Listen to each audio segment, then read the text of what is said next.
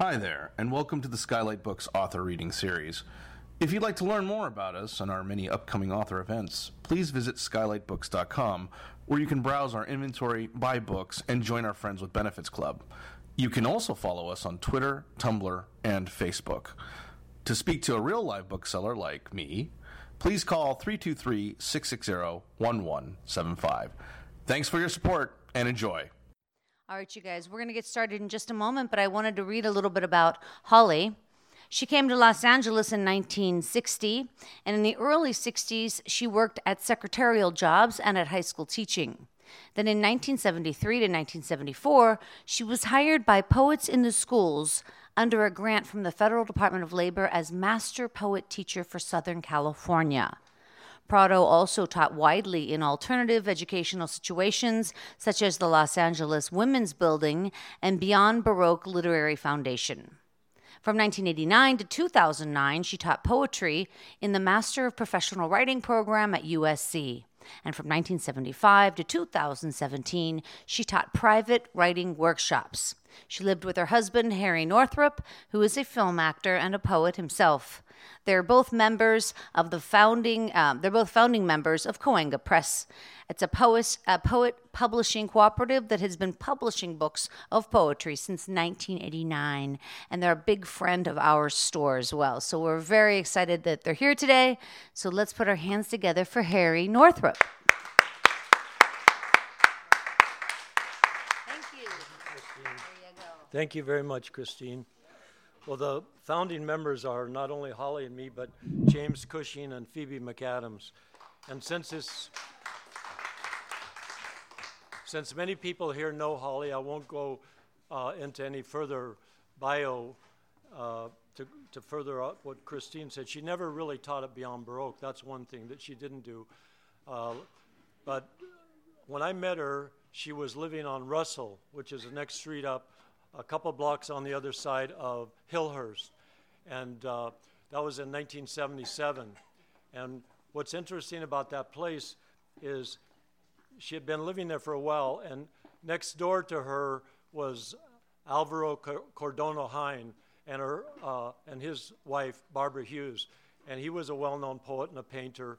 And Holly one time went to the poetry workshop that he taught, and there Amin Awan, who was a poet and a gardener who died a couple of years ago, he introduced Holly to the prose poem, which Holly excelled in. And in the mid-70s, 76, 77, Holly had three books published. She had Feasts, Nothing Breaks Off at the Edge from New Rivers Press, and Losses, about the death of her father. So that was a big turning point for her. And Feast, when Feast was published, she gave a reading in the back theater where she gave the reading for Feast. And Feast is a very intricate, circular, inner,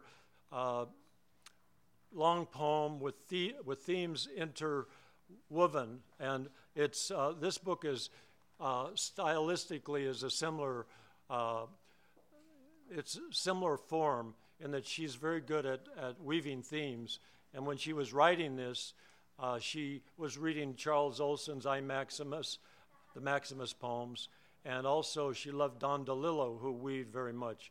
And so this takes place in the last, not quite the last 3 years of her life, but in it she was very accepting of her illness and oncoming death. And she never complained. I mean, all that time, she had 5 major operations. There was a period where her body was actually slanted like that because of the shape of her hips, and she never complained. And then only twice, take her to rehab, ER, hospitals. I only heard her complain one time, one big complaint, and one, she wanted a prescription that they hadn't given her.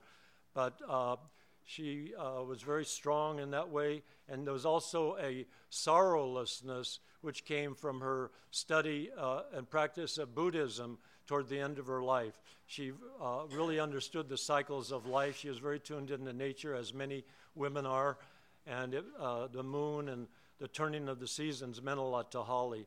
And in her private class, there's a number of women here who studied with Holly, and she was devoted to them, and they were devoted to her. I mean, if it weren't for the women who studied with Holly, all superlative writers, Cahuenga Press would not have as big a following, and it was like a magic circle. So Holly always deeply loved the women that she worked with. That was a big part of her life. So today what we're going to do, we're going to read three sections from here. One whole section, Phoebe and I will read, but what we'll do is James Cushing will start, and then Phoebe, and then me. But just a moment before we begin, James Cushing is a professor of writing and English at Cal Poly, and this may be his last year there. He's also the poet laureate of the former poet laureate of SLO for two times. He got his PhD from Irvine, and has a radio show, and he's had 5 books published. Phoebe McAdams retired from Roosevelt High after teaching there for at least 26 years, and she's had many books of poetry. She's been involved in the poetry community in the New York Poets, up in Buffalo, Naropa, Bolinas, Ojai, here in LA. So all of us in Cahuenga Press, this was our 26th book of poetry, and this is Holly's 13th book that she's had published. So that's a little bit of background, and one thing that Christine may or may not have mentioned, I don't remember, Holly wrote reviews for the LA Times for 9 years, and then she had a column for 3.5 years. And what she did was, unlike a lot of people who review books for big newspapers, they review a lot of big presses because the big presses take out ads. Holly would go through the bin of books that they would get there, and she would look for small press mags or small press books and look for, the small press publications, because if anybody knows anything about poetry, you know that 90% of the great work in poetry, especially the innovations, are done in the small presses. I mean, you can go back to, Hogarth Press. You can go, Virginia Woolf. You can go back to Anais Nin's press that she and her husband did. You can go Alice James books, a feminist press. New Directions, Black Sparrow, Cahuenga Press, among many others. So with that said, thank you all for coming and, for blessing this book right here. And one last thing I just thought about before Jim reads. I was reading this morning. It's a nice little piece about if I can find it right here. It's all about remembering. Oh, right here, just a stanza. She says here, I won't go into what goes on beforehand, but she says, "No, we are better than this. We bow to our dead. We tell them their poems so they won't be lonely. We gather to form a clear circle. Remember, remember. Once, after the death of a poet who had been part of my circle of poets, I heard many crows out on the telephone line who cawed until I went out. Listen to them. The urgency, surely the poet herself. 20 huge crows, 20 long poems. Their voices were gospel. Remember." James Cushing.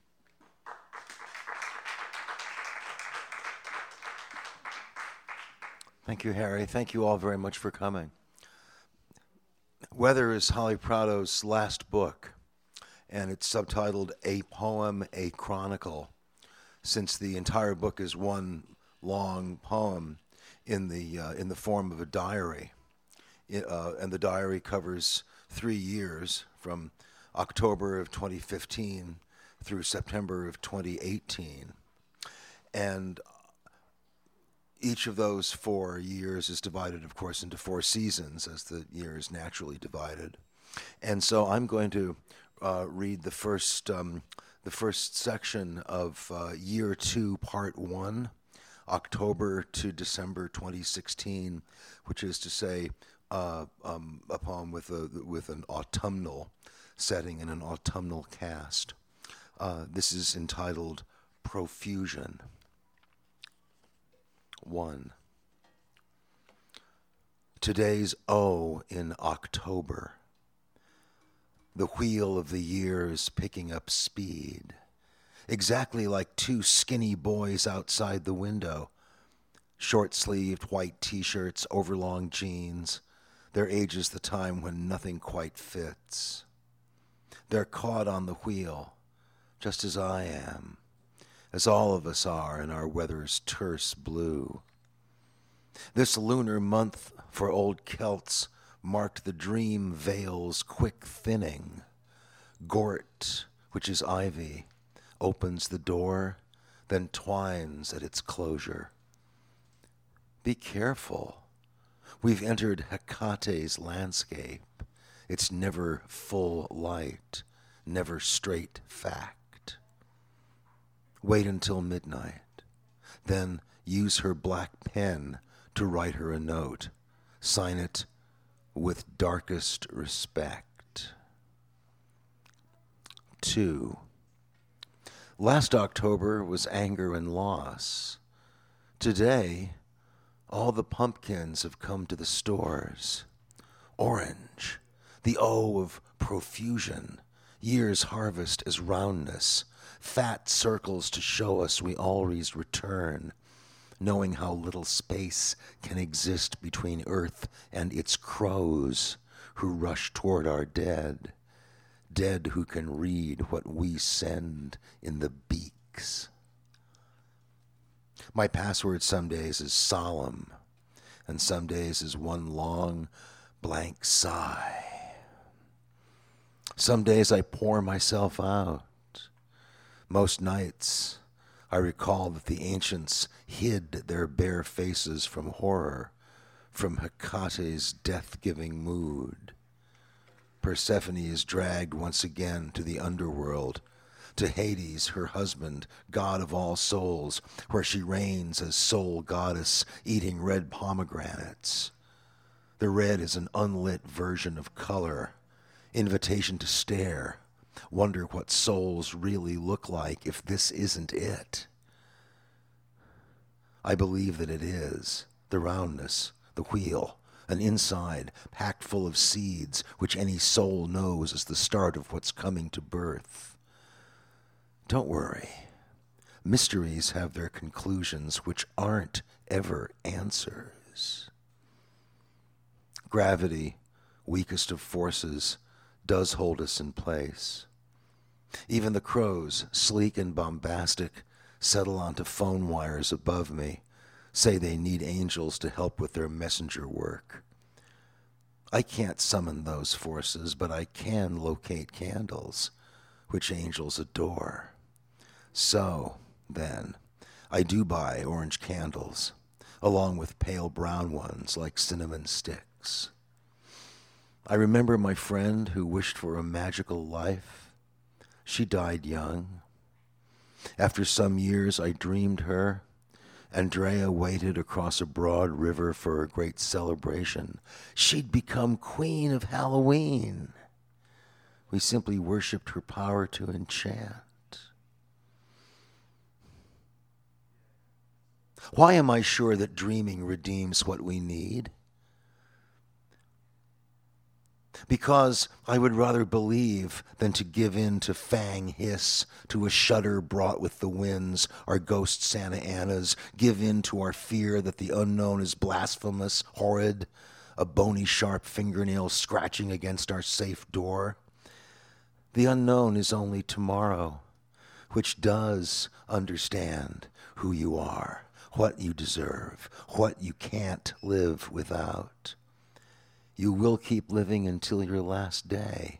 Then you'll join what you've wished for. No, of course I can't prove it. 3. October 12th.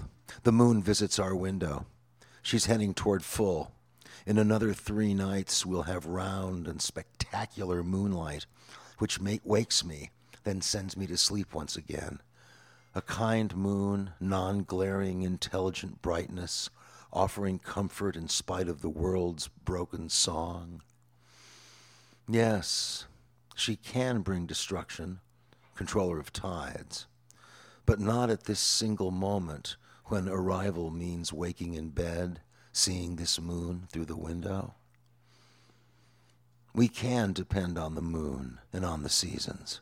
In this shaky October, political rancor, anniversaries recalling horrible breakups, a friend unable to see, everyone's knees giving out, my collection of scarves collapsing in color-strewn ruin.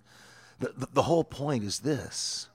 With Earth's tectonic plates shifting beneath us, we still can rely on lunar arrangement, on something alert in the dark. One house in sunlight, the next house is covered with shadow. I go into the kitchen, think only of feeding myself. Here are the pears. Then there are eggs. One high school friend voted The Hair and The Walk in our senior year. Lived in a house with her parents, a house where she had her own bathroom. That's wealth, I believed. That's what you have if you're rich. I never had that, which now has no meaning at all since Carol is dead. Wealth grants some pleasures, but nothing like brown, ripe Bosc pears, or like musing on crows. Crows who are yapping a lot in the street right behind me. They see into their crowness what we yearn for with mantras, sincere meditation, religious retreats. We try, bless our hearts, crows stare into themselves without sin. Take what they've got, fly it up to the souls who are waiting for them. This year I've lost 3 women to death: Maud Ann, my cousin Jean, Carolyn C., whose writing life mattered. Maud Ann gave me a couple of secrets. Jean was a sister. Carolyn wrote about Harry's day when small press magazines were given their due, editors talking and talking, Carolyn writing it down, getting her article into our LA Times, which never attends to the poets right here, doing more work for the city than anyone knows.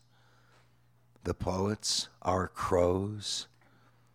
Poets handle the angels with deft caw and sparkle.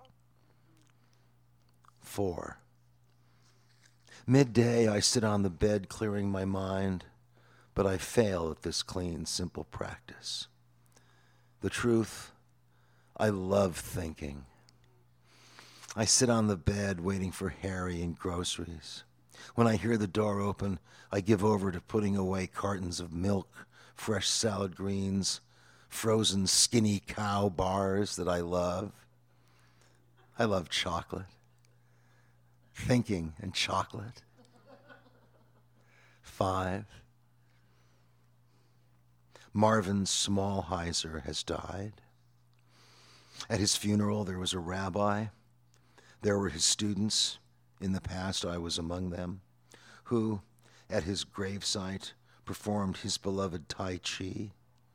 Marvin, crusty old Marvin, taught me Tai Chi with the patience he had when he knew someone took that art seriously. I did, having to learn it, then learn it again and again, since I was older than anyone, since I was never a dancer or athlete whose body remembers whatever is shown once or twice. Marvin said that Confucius said, "Some people learn after 1 or 2 tries, others take many, but everyone ends up knowing the very same thing." Marvin stood with me, holding my elbow when I nearly tipped over, trying to lift my right leg, turn it a little, set it in place, lift my left leg, turn it. Such easy moves, but failure for me. Yet I did make small progress, and again more small progress, until I could do Yang-style long form with the others. When I am asked about my religion, I say I'm a Christian Jungian Taoist. The Tao is because Marvin taught me Tai Chi, turning a leg one way and then the other. Since Marvin has died, I've found a prayer that is Buddhist because Marvin said he was that more than anything else. In the prayer, there's a wish for us to be sorrowless. When I think of the deer who once dashed through the grass where we practiced Tai Chi, its marvelous grace, its animal strength, I think I can move more towards sorrowlessness, accepting what I am given, slow progress or smooth leaping joy. Dia de los Muertos, and here's my long list of those who have mattered to me, who are dead, whose names I recite, adding some every November 2nd. I read out loud, I take my time, and then I come back to November's profusion, October's bright O, meaning orange pumpkins, harvest, and everything Keats ever wrote. From Year 2, Part 1, from Holly Prado's Weather. Thank you.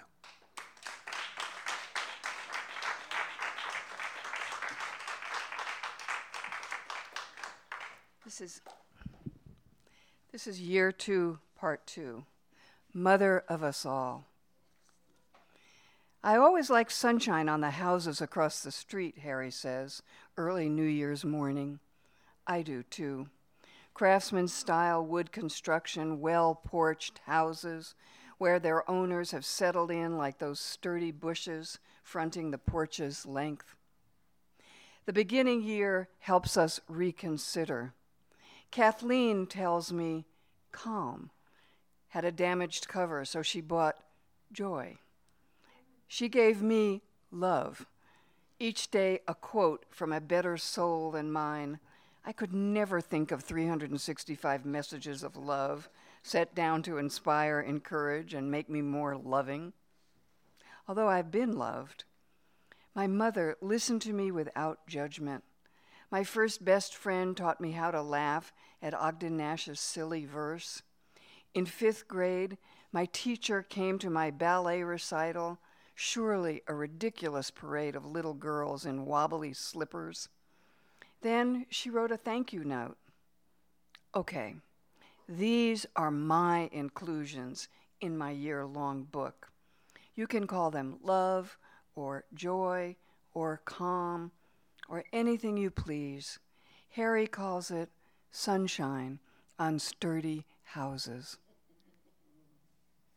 As I grew up, my mother let me sneak dabs of her perfume. I bought her white lilac for her birthdays. She bought herself white shoulders, knowing more about the body's pleasure than I could quite imagine. Our mothers showed us how to shave our legs, buy bras, wash monthly blood out of our panties with cold water. We ate Campbell's soup, homemade pies. Aunt Jeanette's black walnuts from her tree for cakes and cookies. I believed movie musicals were grown-up life I could expect. America was perfect as it was, except for everything we didn't see in movies or in our public, white, all-Christian school. Separation of church and state?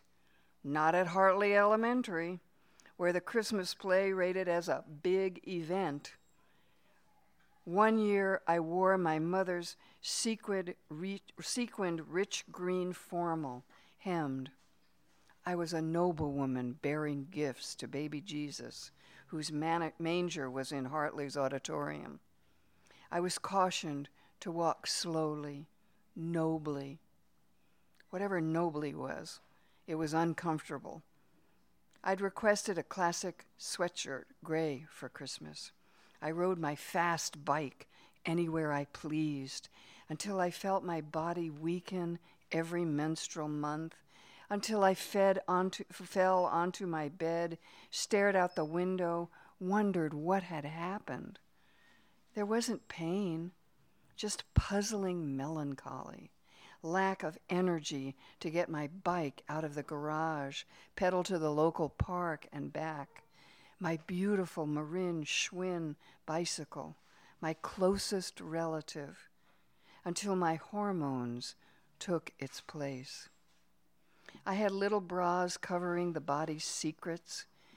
Being a woman meant being secret, hidden in modest underwear and loose wool sweaters. I bought dressy shoes with 1-inch heels as high as I could walk in. I took a class in ballroom dancing. I wasn't having fun, but taking step after step into deeper silence. The line between me and everybody else, permanent blue ink from a fountain pen I cherished, carried with me every day back and forth to junior high. A pen became my bicycle. If this new year starts with girlhood, it progresses in its second week to rain, release from 5-year drought, sloshy tires against the pavement out on Mariposa Avenue, ardent rhythms matching my CD, which plays Hildegard van Bingen's chants, sung reverently by 4 devoted women, medieval specialists, harmonizing in St. Ursula's hard story of virgin martyrdom. She refused to marry any pagan, even a prince. Maybe Ursula missed out on romance, or maybe she went straight to heaven. Powerful faith deserves respect, as rain deserves our reverence, deserves religious gratitude. Anybody who complains should just shut up. We need this more than we need dying trees, the dead grass lawns.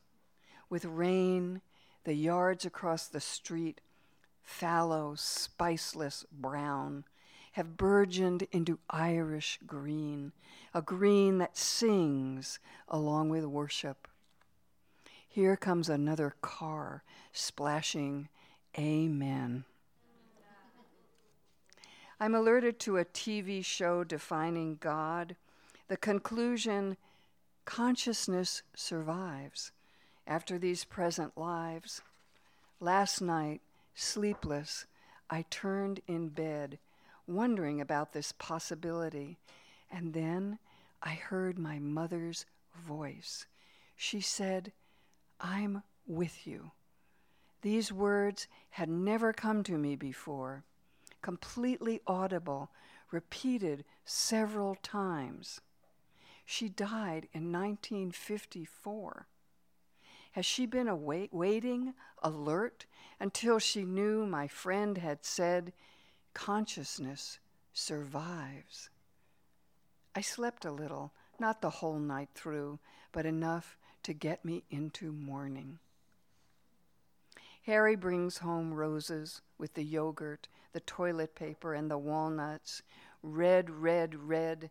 These flowers set in water, accompanied by greenery, now on our table in the place we keep for loveliness.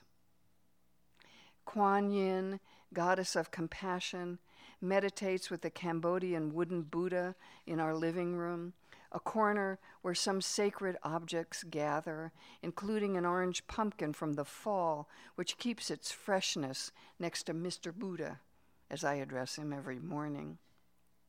Kuan Yin, the great mediator, with her patient strength, may save us if we let her, if we keep ourselves attentive to her myth.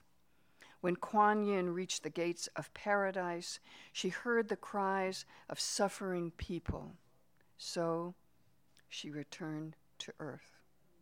She gave up eternal something beautiful for us.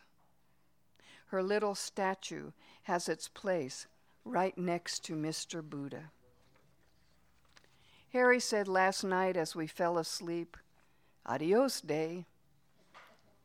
This new morning, he asks to warm my clothes on our floor heater, which he does for his own shirt and pants. We see nothing but politics grinding away on TV. There's fear in friends' voices as they give reports on Donald Trump, new president, on our own country's horrible divisions. I think of Anna Akhmatova, banned from Russia's approved list of poets, in poverty, in anguish for her son's imprisonment, speaking her poems to friends who memorized her lines until it was safe to write them down again. Lucky us, so far, we are warming our clothes, taking our baths, watching TV. Thousands and thousands last weekend marched in the street for women's rights, for our immigrants, for the natural world, for little knit hats keeping their ears from the chill. I marched through the 60s with that era's causes and slogans, anti-war, pro-civil rights. I haven't forgotten that nothing is solved. There's a new documentary, I Am Not Your Negro, James Baldwin's life. Here he is again in front of me, reminding me how ignorant I am, always because I'm white.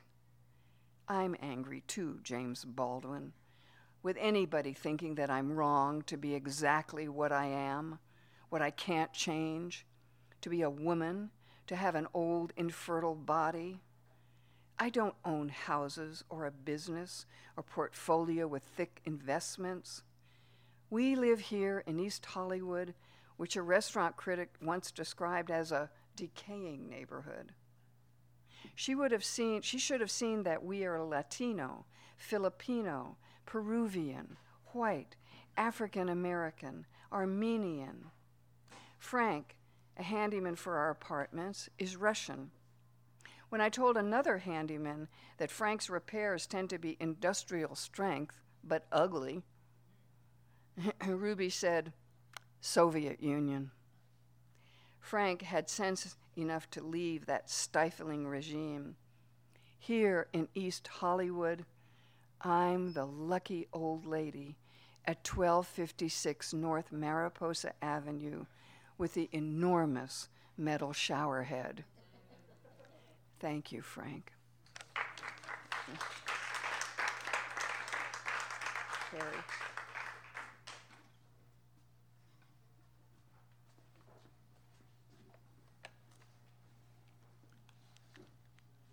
I already have 2 lemons. I think I've asked that 2 more be delivered. What's delivered? A bagful stuffed with yellow lemons. How can I make use of these? So many ripe lemons, so many, many lemons. Awake, I remember someone wise telling me about too many lemons from a tree. I like to put them in a bowl and look at them. Natural beauty, not always to be used, but to be admired. Plump lemons piled in a bowl, lemons just to look at. I have 2 more dreams of gifts to go with the lemons, the many, many lemons. I sort through soaps I have, deciding what I need to buy.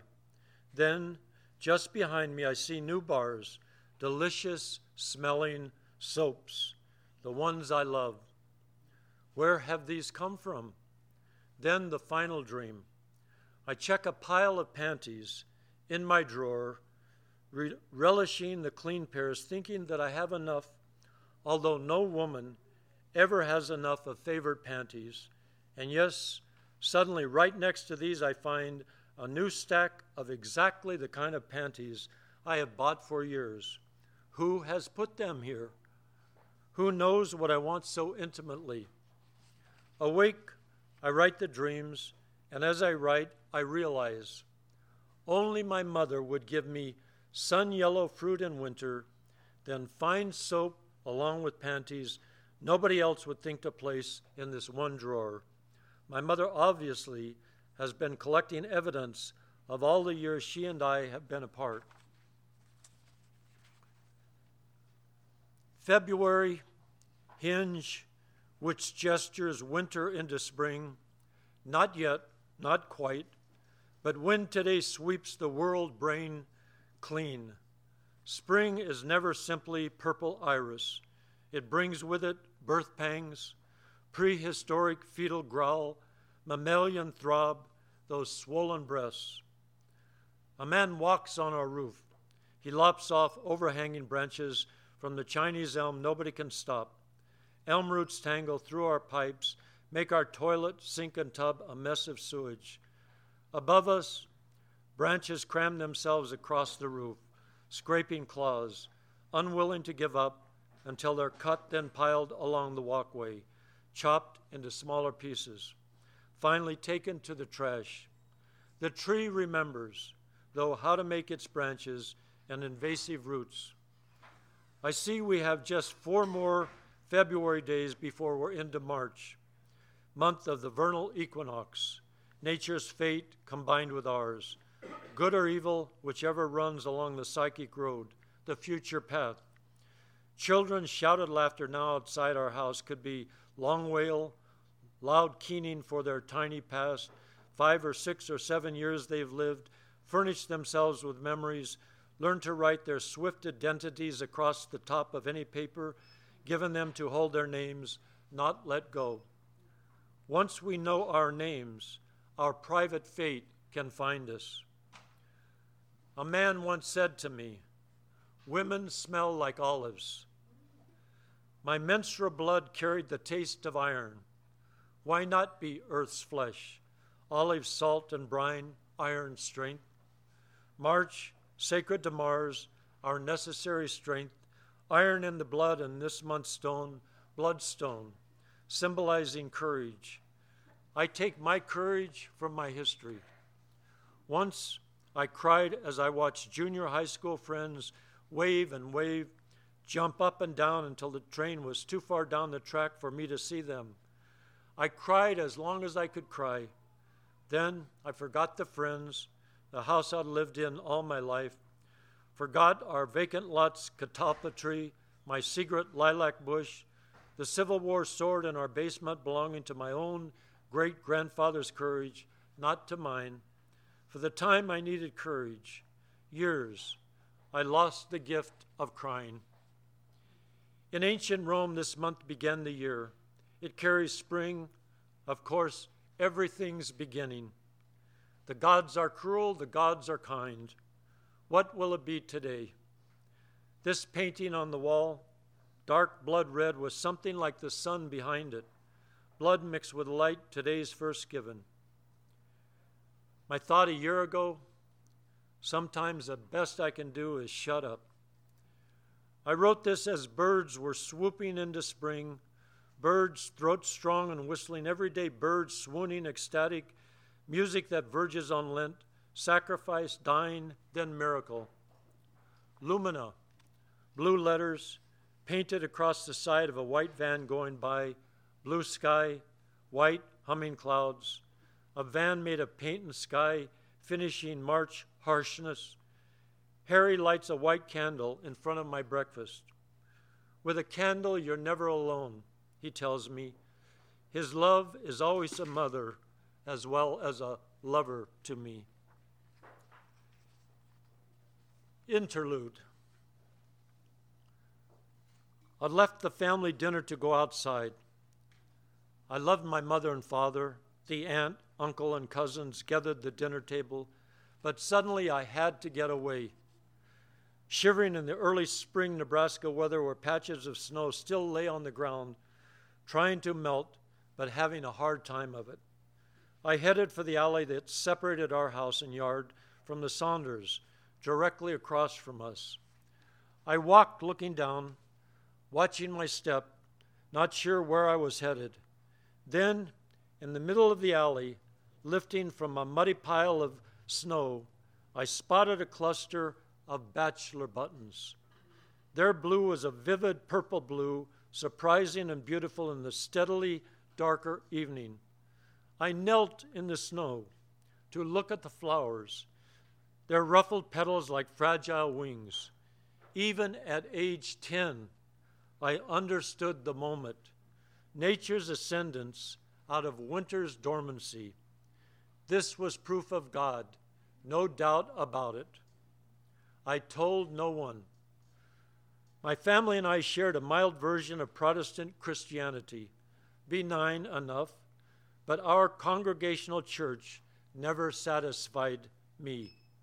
Divine revelation in a common flower would have made no sense in a religion of memorized prayer, solid good works. In college, I lost my religious faith completely. Our snowy alley had nothing to do with passing Latin literature in translation. On my small college campus, there was art, though: theater, painting, music, poetry. The arts seemed to me a world of soul. How to join that world? I couldn't.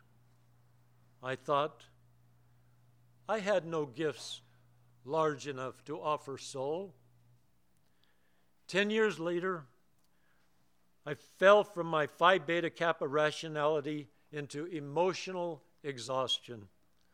What gathered as despair became my gift to the bachelor buttons, to find my own religion.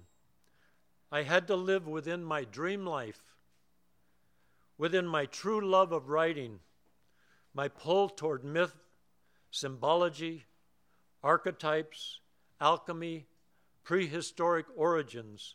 I didn't find the answer, but the mystery, the sustaining mystery. Bachelor buttons are reseeding annuals, returning every spring. Once, a long time after my vision in the alley, I wrote in a poem of mine, I am returned to what I never left. Thank you.